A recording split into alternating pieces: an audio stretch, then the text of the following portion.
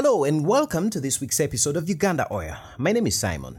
We are talking exploration licenses. In the past few weeks, the Energy Minister has signed exploration license and production sharing agreement for the Kanyotaba oil block in Ntoroko district and will in a few more days sign another set of agreements for Ngasa block in Hoima district. These were from the first competitive bidding rounds in which 6 blocks in the Albertine Graben were up for grabs. Uganda used to offer licenses on a first-come, first-served basis until laws were put in place that dictated different procedures. Now, what happens is the ministry issues a request for qualification, inviting interested firms to submit statements of qualifications within a period of not less than 3 months. Qualifying firms are then issued a detailed request for bids, and those with the best evaluated bids proceed into negotiations. Then production sharing agreements are signed and petroleum exploration licenses are awarded. Well, in the first round, there were 17 firms that bid. There were large companies with market capitalization of over $25 billion. Some medium-sized ones and some smaller firms. The small firms had a market capitalization of less than $5 billion. 4 were shortlisted. None of the firms bid for the Ngaji block. This block is located in Kanungu and Rukunjiri districts and covers an area of about 895 square kilometers.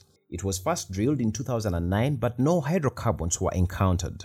Oil firms have probably steered clear of it because of drilling in this area, which would require more stringent ecological measures than in the other fields. Now, within Ngaji, there is half of Lake Edward, a part of Queen Elizabeth, Uganda's second largest national park, and a part of Virunga, Africa's largest national park and a UNESCO World Heritage Site. During the bidding process, civil society organizations had questioned the transparency of the process. They asked government to take into account the environmental track record of bidding companies given the environment in which the new blocks were situated.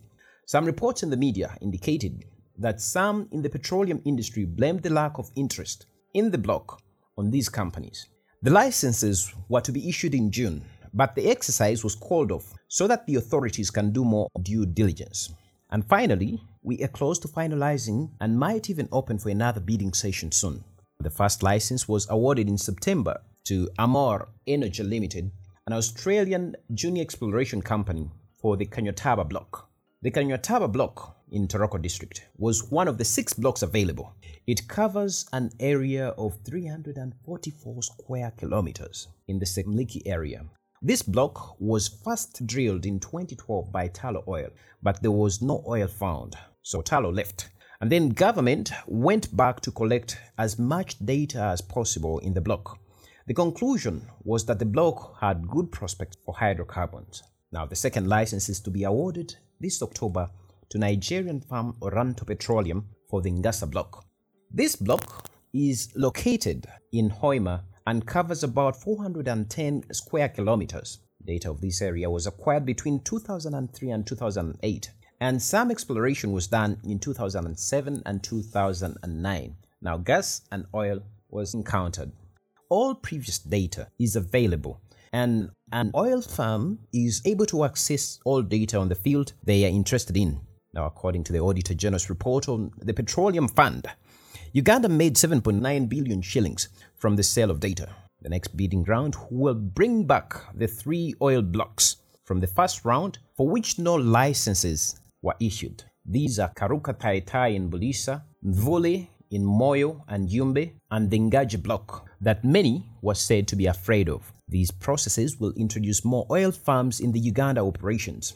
It will be interesting to see how that will change the industry's operations as the 3 giants, Tullow, Sinnock and Total, have worked side by side in many fields and through their joint venture partnership, figured out how best to complement each other's work. They have basically made up what the industry is in Uganda, and it will be interesting to see how business operations change with new players in the market.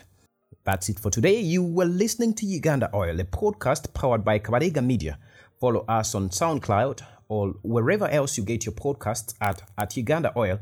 And for more insights and analysis from the industry, check out ugbusiness.com. Thank you and goodbye.